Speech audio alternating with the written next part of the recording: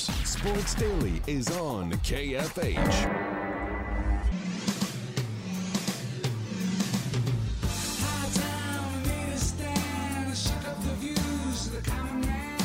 Football fans can turn a loss into a win with the king of sportsbooks. Just place a single first touchdown score prop bet on any Monday or Thursday pro football game. If your bet loses, you'll receive up to $25 back in free bets. This offer is available all season long. Wager confidently and take your game to the next level with BetMGM. Just log into your account or download the BetMGM app and sign up today. Wager on any player to score the first touchdown in any Monday or Thursday pro football game. And if your bet misses, you'll get up to $25 back in free bets. Visit BetMGM.com for terms and conditions. 21 years of age or older to wager. Kansas only. New and existing customer offer. All promotions subject to qualification and eligibility requirements. Rewards issued as non-withdrawable free bets or site credit. Free bets expire 7 days from issuance. Please gamble responsibly. Gambling problem? Call 1-800-522-4700 in partnership with Kansas Crossing Casino and Hotel. All right, here we go, Thursday Night Football.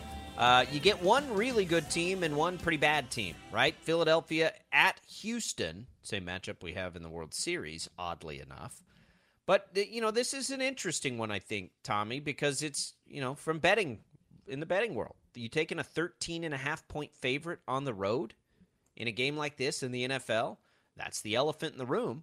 BetQL, our friends, our partners with Odyssey, who we've worked with a little bit in the past, they like the Eagles to cover as one of their 4-star bets. That's a pretty high. 5-star is the highest, but 4-star is still pretty high.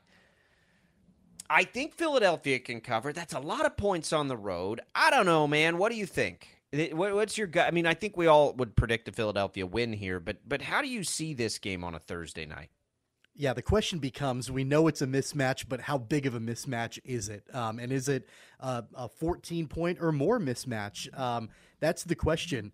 Can the Eagles win by 2 touchdowns? I think the answer is yes.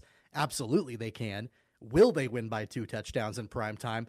That's an even bigger question. And, of course, anytime you get into multiple touchdown spreads, that makes it really difficult to want to jump in and bet that. But that being said, I don't disagree with the logic from BetQL in saying that they think that the Eagles can cover or will cover tonight. So I don't think I'm going to actually bet that portion of the game. But if I had to, I think that I probably would put money on the Eagles to cover.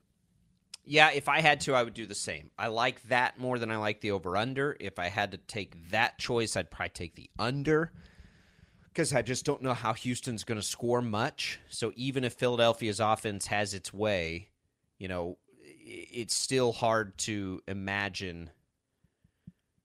It's still hard to imagine Houston getting more than 2 touchdowns here, right? So 45.5 seems moderately high to me. But if I had to make a traditional bet, the promotion that I just talked about as we came back in has been one of my favorite all year on the first touchdown score insurance up to 25. I'm looking at it. Jalen Hurts is the odds-on favorite. Certainly like his chances. A.J. Brown has the same odds at plus 550. He had 3 touchdowns last week. Tight ends are always interesting. Goddard is plus 900. If you take a Houston Texan, you almost have to take Dameon Pierce. He's at plus 900. I thought about maybe the Philly defense at plus 2,000. But I think I'm going to keep this one simple and just go with Miles Sanders. Houston has one of the worst rush defenses ever. And Miles Sanders has been pretty good this year. It's plus 650, so that's not bad. I think I'm just going to go with Miles Sanders on that first touchdown and keep it simple this week.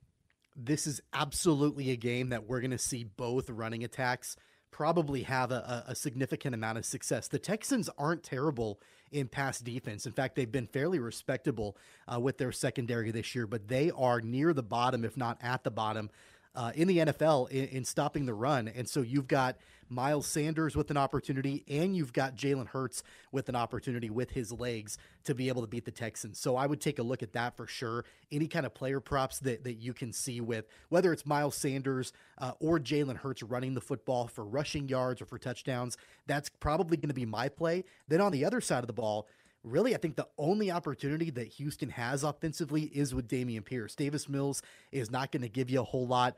I don't think, and this has really been fascinating, separate from the game itself. I don't know if you followed the drama with Brandon Cooks in Houston.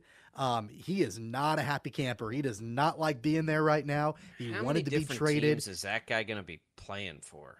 I mean, Man, he asked to be traded. They've not played him. He's been out for the last couple of games due to personal reasons, quote unquote.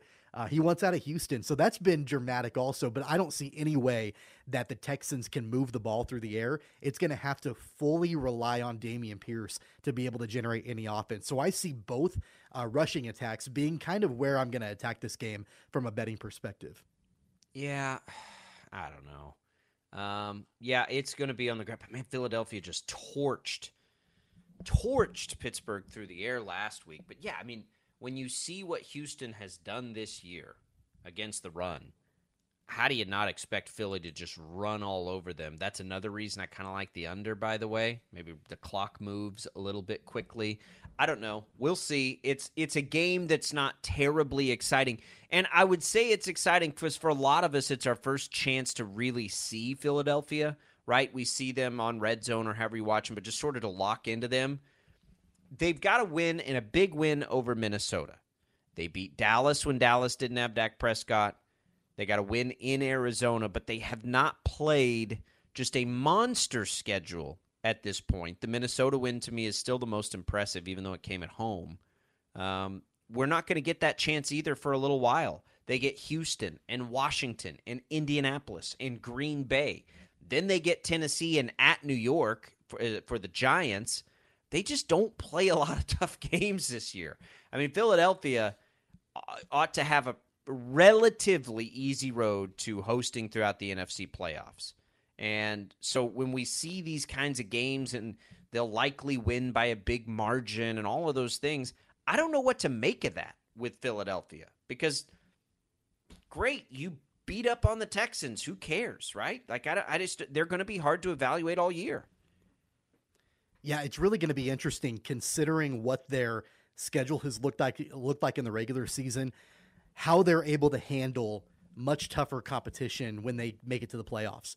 And I think that especially when you look at what is happening in their division, I think the Giants, while they have a disadvantage talent-wise, they've got their best coach that they've had probably since Tom Coughlin. In Brian Daboll. And so there's an advantage there coaching wise with Brian Daboll that I think that elevate the Giants a little bit in that division. And then let's not forget about the Cowboys. That ceiling. Now they got to go to Dallas with Dak. Right. That's a big game, but it's like one of two the rest of the way. Depending on what we see out of Tennessee, we'll find out when they play the Chiefs this weekend. Yeah, without a doubt. And so I think that they've got that opportunity there, in that division, where, it's not a cupcake schedule the rest of the way, all the way. They've got some I would say decently tough opponents within their division with Dallas and even with the Giants still left. And so, it's there. They'll be tested, but I don't think that they will be tested as much as they will need to be, I feel like, to make a deep playoff run. I'm not convinced yet that Philadelphia, while they may be a playoff team, I'm not convinced right this second that they're a Super Bowl caliber team, except for the fact that the NFC behind them is kind of a jumbled mess.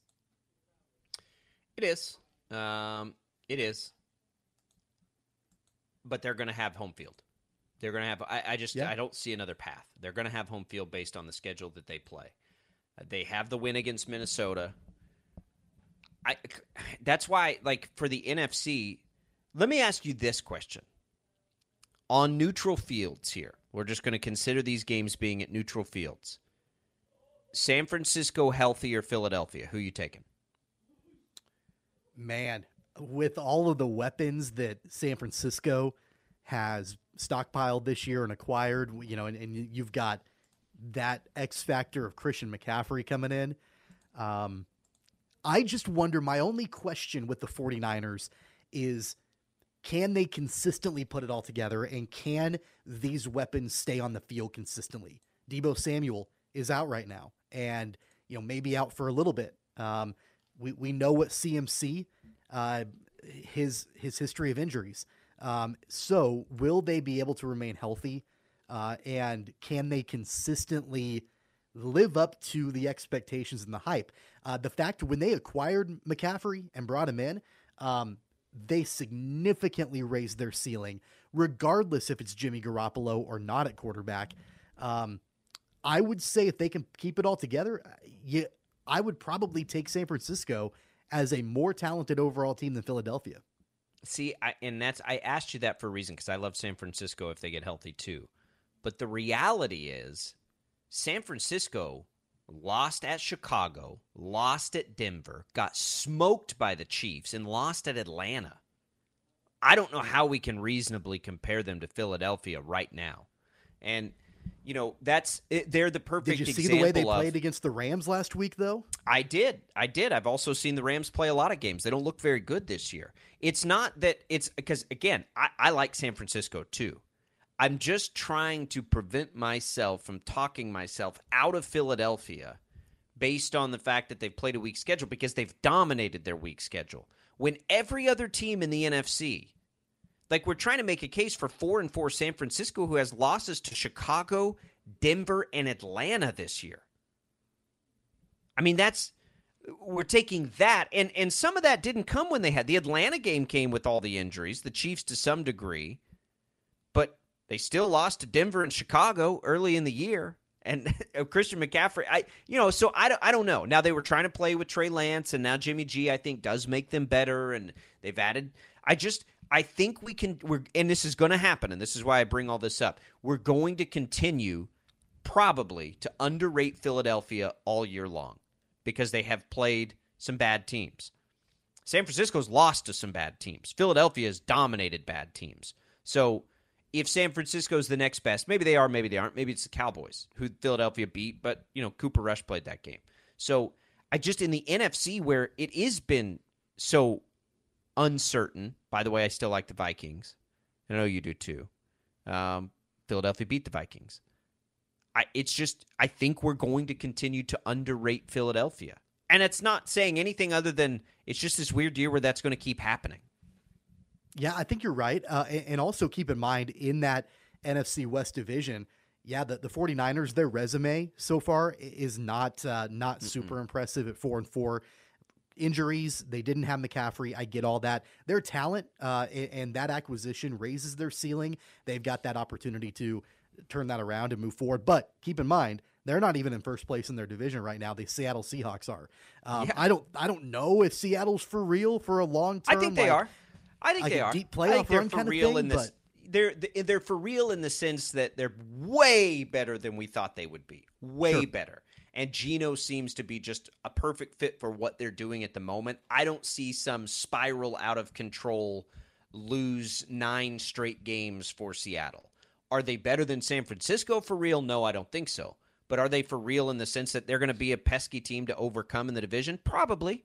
And who knows if the Rams can ever get turned around. They've got such bad offensive line problems. I think that's kind of hard to predict. Philadelphia just has a good track to host it out. The Vikings are going to be in play, but they got a tiebreaker there. The Cowboys are going to be in play. We don't know if they'll have a tiebreaker there. Tampa's not going to get it turned around to that level enough to overcome them, I don't think, for the overall number 1 seed. And home field may not mean that much. But I'm excited to lock into Philadelphia a little bit tonight and just see if they can flex on Houston the way that they need to flex on Houston. And it's not their problem, but it's all of our problem that we're going to keep having them try to prove themselves as one of these teams that belongs with Kansas City and Buffalo. I'm not sure that they'll ever do that for any of us. You got to dominate these games, which they've done all year. So we'll see. Thursday Night Football, you'll hear it right here on KFH. You will actually hear it on KNSS because we have KU's exhibition basketball tonight. So Thursday Night Football will actually move over to KNSS tonight. Pregame coverage starts at 6:30. KU basketball and its exhibition game and all that added drama now with the Bill Self situation. That coverage begins here on KFH at 5:30. Let's take a quick break. We'll come back. We'll roll through coming down the home stretch of this Thursday edition of Sports Daily.